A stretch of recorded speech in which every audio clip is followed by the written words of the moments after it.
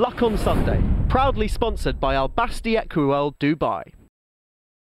Welcome back. I'm delighted to say my first guest today is somebody who has been catching the eye, as I said, almost every week for the last year or 18 months. Overcame quite a serious injury, did really well as an amateur, turned professional and hasn't looked back and won't be a conditional for too much longer. Associated with a yard that has gone great guns all season, that of Jamie Snowden, who was a guest on the show 2 or 3 weeks before Christmas. I'm delighted to say very good morning. A Luck on Sunday. Welcome to Paige Fuller. Paige, good morning. Morning. And we have been trying to pin you down for a little while, but you've been busy, which is a good thing. Yeah, it's really good. I could not imagine, say 18 months ago, I was sort of tossing up whether or not to go professional. And to say that I am where I am now I can't believe it, really. And you'd been sort of chipping away, but without people really latching on and noticing for a little while as an amateur. Were you sort of thinking, is it going to happen, isn't it going to happen during that period? Well, I think I always exceeded my expectations, which is always a nice way to be. I think, 10 years ago when I was sort of coming to my A-levels and everything, it still wasn't really a career option, so I was very much sort of in the mindset of, I'm going to start pointing at 16. I was already riding out at 14, and I've been pony racing since I was 9. And so when I got to 16, it was just a case of going pointing, having fun with my riding, and sort of trying to work out how to fit that alongside a normal job. And once I left school and I got more into it, I sort of started riding a few winners and people started to use me. And as the years went on, it sort of got a bit more momentum behind me. And, I'm sat here now and every year I've kind of exceeded where I thought I would be, which is always a really nice place to be. So when you were doing the pony racing and the point-to-pointing, what normal job was on the horizon? What could it have been?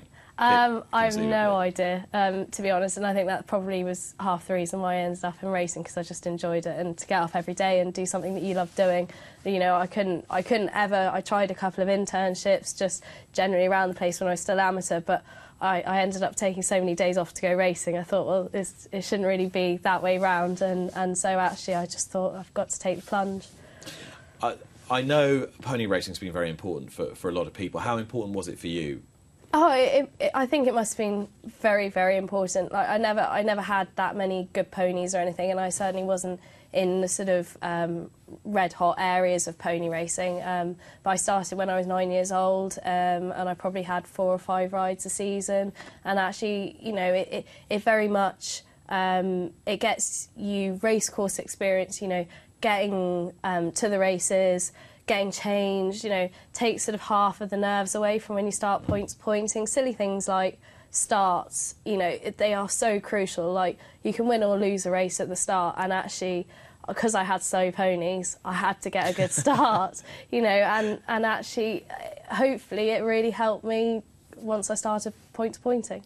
Is it a bit like any other endeavour in horse racing, insofar as you have to have the good ponies, and getting them is quite hard to come by? Yeah, like when I first started, we were all on proper fluffy ponies. I was still finishing... Sort of Thelwell style. Yeah, proper. I think there's a photo of me from my first pony race, and most of them are still in GP saddles, And I had my dad rode in points a little bit, and I had his old exercise saddle that I was racing in, so I probably looked smarter than some of the others. But I think once I got to the bigger stage of ponies, they were all getting to be thoroughbreds or half thoroughbreds, and it was difficult, but again, it taught me a lot, and I definitely, I think, going straight into pointing, I think I won in my first point-to-point race, and would that have happened without my pony racing background? Probably not, so it did count for a lot, and some of the lads now that are coming through, just you can see that it's like invaluable experience for them. And was it 50-50 boys and girls when you were doing it, or was it mainly men? Pony racing? Yeah. I think there were a lot of girls doing it. Back then, and probably still now. I haven't been pointing in a while, so I can't tell you how it is now. But at that level, I think there was still quite a lot of girls doing it. So it certainly wasn't male-dominated as such, quite like the riding and point-to-points and stuff was. You mentioned your dad was a point-to-point rider. What kind of rider was he? A very amateur rider. He did have a winner. He didn't touch a horse before he met my mum, and then decided he never touched a horse, and decided that he sort of wanted to learn to ride, and then through that, decided that normal riding wasn't fast enough and he used to race cars. So he thought that actually racing horses sound like... He actually met Di Williams on a trip to America, I think, one time to watch timber racing. And Di said, oh, we better find you a racehorse if you're happy to race cars. You'll be fine on a horse. So at the sort of age of nearly 40, I think he rode in his point-to-points and had a winner and had good fun doing that. My respect for him has just got out of proportion. Like anyone who has never touched a horse and suddenly gets up, but he's obviously an adrenaline junkie if he likes racing cars. Yeah, and I think I had no chance really. You know, with mum in horses and dad in car racing, I suppose they were always going to choose someone like me. Was your mum in racing? I think her family had always had interests, and her grandparents had a stud up in Yorkshire, so she used to go up there in her holidays and go hunting and stuff. But she never rode in point-to-points herself, but always had enthusiasm. So you're the kind of first generation jockey. Yeah. Proper jockey. Yeah, I think my granddad rode in point-to-points as well, but proper jockey, yeah.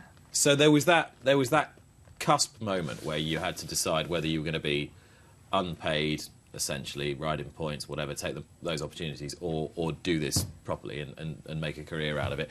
What was the killer moment, do you think? That turned it. I think it was realising that I really had the support to make it sustainable. When I was riding, well, a lot of it as well is it's quite difficult pointing now to really get going pointing, and I was still in the hope that I would, as an amateur, be able to ride on the big days, and you know, I really wanted to ride in the big festival races, you know, the Kinmure and the National Hunt Chase, and I still was struggling to pick up those rides, and it was sort of grinding on me a bit, and like I couldn't. You know, I couldn't really get going pointing either, because if I was riding at the weekends under rules, I didn't know till Friday if I was riding, so you miss out on the better rides pointing. So I was sort of picking up more spares and small, you know, rides on slightly lesser horses, and I was riding more under rules. And, you know, actually I think just as the momentum was really getting going, and I had a really good couple of months, April and May 2018, I think I rode 8 winners through those months, and I teamed up with Zoe Davison as well, and you know, she sort of suggested that she'd support me, and I had Jamie, and Jamie's horses were really starting to get rolling, and I had a couple of winners on Monbeg Theatre at Cheltenham and Haydock, and I actually realised that like if I was ever going to give it a go, it was then. I was getting the volume of rides, and I was getting better rides than I had done ever before, and even with having taken 3 months out of my season, I think I rode 14 winners that year. So, like, it was definitely that. It was either then or never, and I just went, actually, you've got to give it a go and see how we get on. Because you then, just as you were really starting to roll, in the manner of these things, more often than not, you got a nasty injury. Just tell me a bit about that period. I broke my ankle back in August 2017, I think it was, and or 60, I can't remember which one it was, but it was just as I was really starting to get going, and I hadn't been champion amateur at that point or anything, but like it was a real setback because Jamie was using me, and I was starting to build relationships with other people, and it was just another. I think earlier that year as well, I fractured a vertebrae, and it was just another thing in that sort of like just stopping the ball rolling really. And then I had a really good run of it, and then I broke my collarbone in the Durham National at the sort of December 2018, and that was really frustrating as well because, you know, I'd won on Monbeg Theatre at Cheltenham and Haydock, and obviously, as you say, the ball was rolling, and then Monbeg was going to the... Actually, he won a handicap as well at Wetherby, and he was going to the West Yorkshire Hurdle, and so that was sort of a big stage to be on, and would have been my first chance in a sort of listed graded race, and it's just, you know, it's just those little things that sort of annoying, but actually luckily I wasn't out for too long. I think I was out for 5 weeks. I was back in time for Christmas, and obviously the winter's then a bit slow, and we had a really dry winter, which for Zoe's horses as well, it didn't suit us because we couldn't get them on the grass gallops, and it always makes a difference, and her horse all love heavy ground and that, so you know, it was a struggle to sort of get the ball rolling again, but actually, you know, once the ball started rolling again, it keeps rolling, doesn't it? So it just kept going, and then the momentum was with you again. Just in terms of why you turned professional, were the exploits of other women jockeys an inspiration of any sort? The way that Rachel Blackmore and Bryony Frost and others have done so well in the last couple of years. I think they were. I I think obviously that's got to have an effect, probably more on the attitudes of everyone else around me. Like, I definitely turned because it was right for me, rather than, like, I'd say people like Lucy Alexander, more than anyone else, like... Who very rarely gets a mention. Who very rarely gets a mention. And, yeah, I'm glad you did. And she really turned the tables because she was the first champion conditional. And that is such a big deal, and realised that actually you can just go day in, day out and ride against the lads and it be normal. And as I say, like, I think I turned because it was the right thing for me to do. And I think that it was the right thing for me to do mostly because attitudes outside of my kind of career had changed as well. And it's very much changing. And like, I think it will keep changing. And I think it just needs people to realise that it's not just about the big days as well, but it's about, as I say, going day in, day out to the races. You're not going to like every day at the races. You're not always going to like the horses you're riding. It's not always going to be great, but actually the best days make up for it. And it's not always a story, just because you're riding. Exactly. It's something you do because it's your job, just like it's anybody else's job. So it's a question of normalising it, I suppose. Exactly.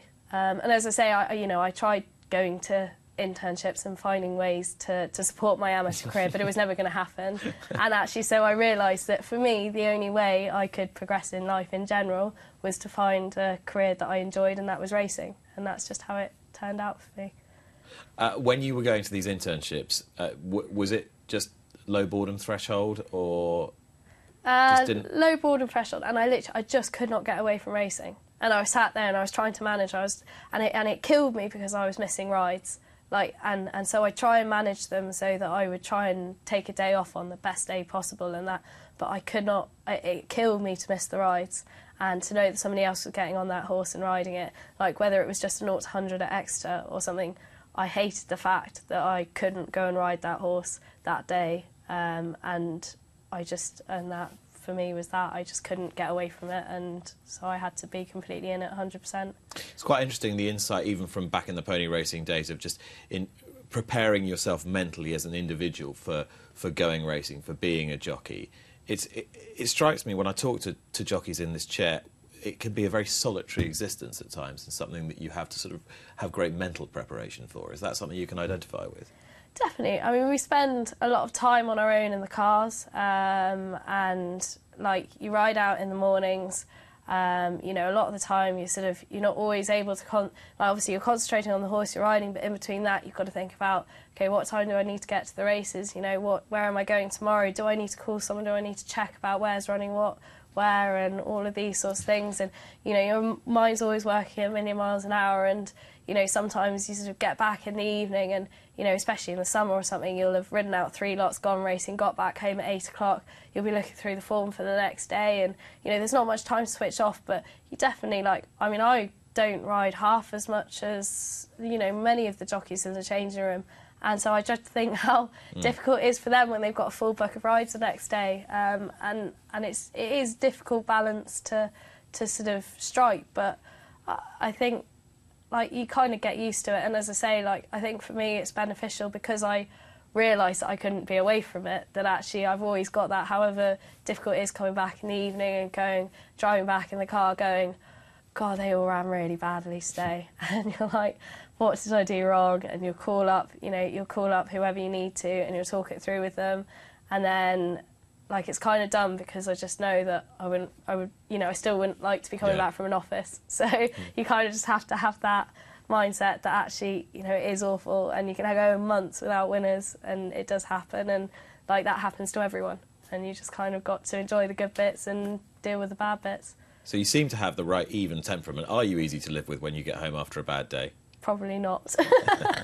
No, probably not at all. I probably make it sound very measured, and I come back and I'll try. No, it's not too bad. I think, you know, I'm lucky. As we were saying earlier, I've always been chipping away, and you know, I'm old enough now that I've been riding long enough now that I'd like to think that I am getting better at managing it, and it will always be difficult, and there will always be mornings where you come in and, you know, people will know probably just to avoid talking to you. But like, I think it'd be the same in any sports person. Like, you can't be the best every day, the best person. You just have to try. And as long as you're trying, that's the main thing. And I suppose now, as well, particularly with National Hunt jockeys, the longevity of your career, touch wood, is that bit greater because people's fitness has improved and just their general approach to life seems to be better organised than it was, say, 20, 30 years ago. So your career can feasibly last until you're well into your late 30s, early 40s, rather than crashing and burning at 30-odd.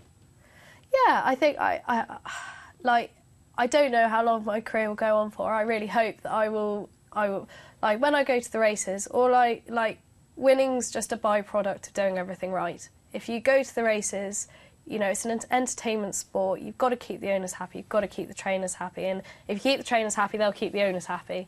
You know, so, like, as long as you go out there and you do everything what you're told, you keep everyone happy. If your horses run badly, you've got to make sure that everyone's happy. And actually, like, for me, I just want to go to the races and do the best job I can. And as I say, like, if you're on the best horse in the race and you've done everything right, then the horse will win.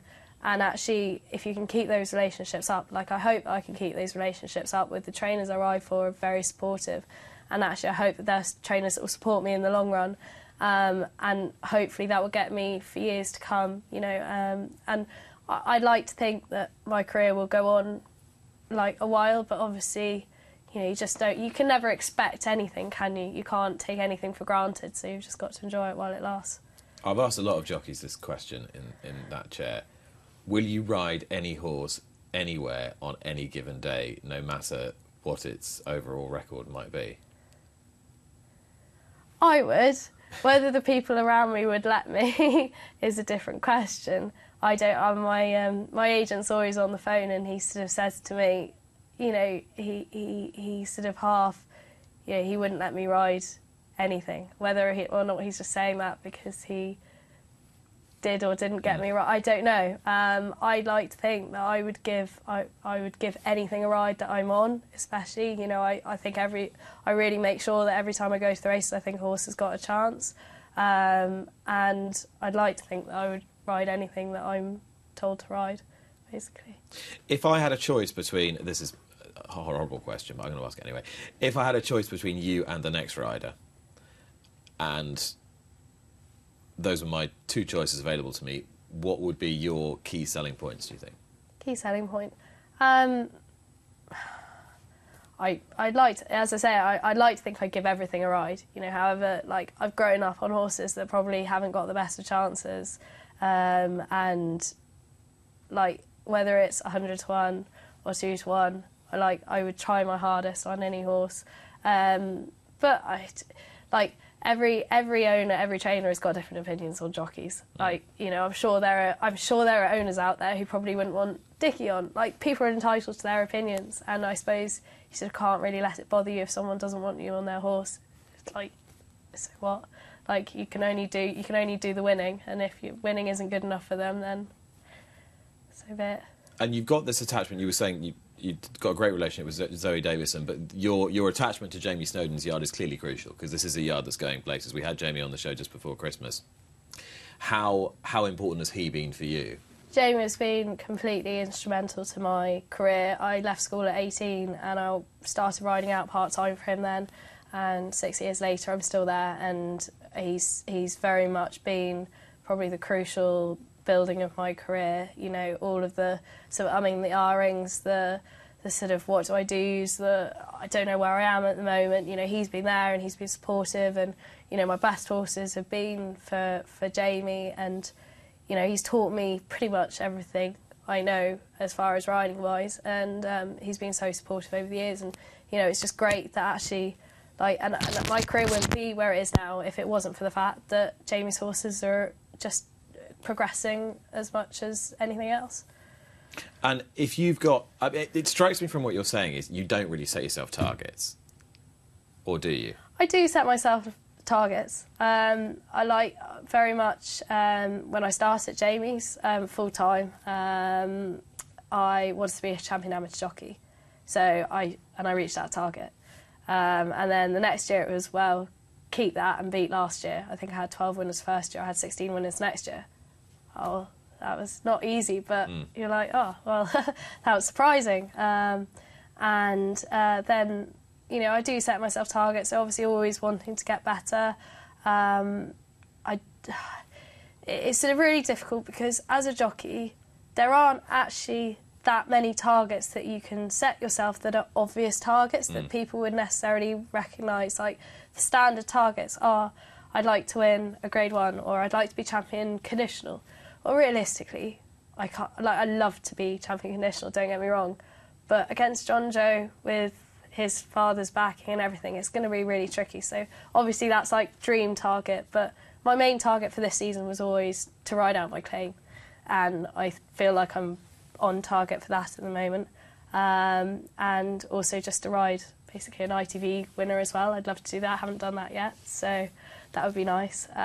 Just little targets, like, and I think, you know, as I say, like, being a jockey is really tough and solitary, and actually it's really difficult to find targets that people will kind of respect you but not think you're being too unambitious, because everybody sort of expects everyone to say, I want to be champion jockey when I'm older, I want to do this, I want to be, you know, the next AP, but realistically we can't all be like that. And you look at the interview that Sam Twiston-Davies gave, and he said, I don't want to be champion jockey yet because it might be detrimental to my riding. And actually, you know, I think in racing especially, like, you have to focus on bits for you, and your sort of personal goals are very important, because other people might not recognise them, but they're just as important to you as champion conditional to other people. So it's knowing who you are, knowing what's realistic, and keeping focused. Yeah, because there's so much disappointment in the sport. If you don't live up to your own expectations, then you've kind of got no chance, because you're probably,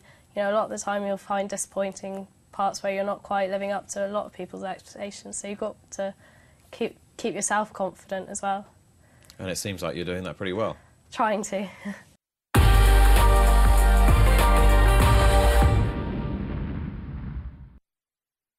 Luck on Sunday, proudly sponsored by Al Basti Equiworld Dubai.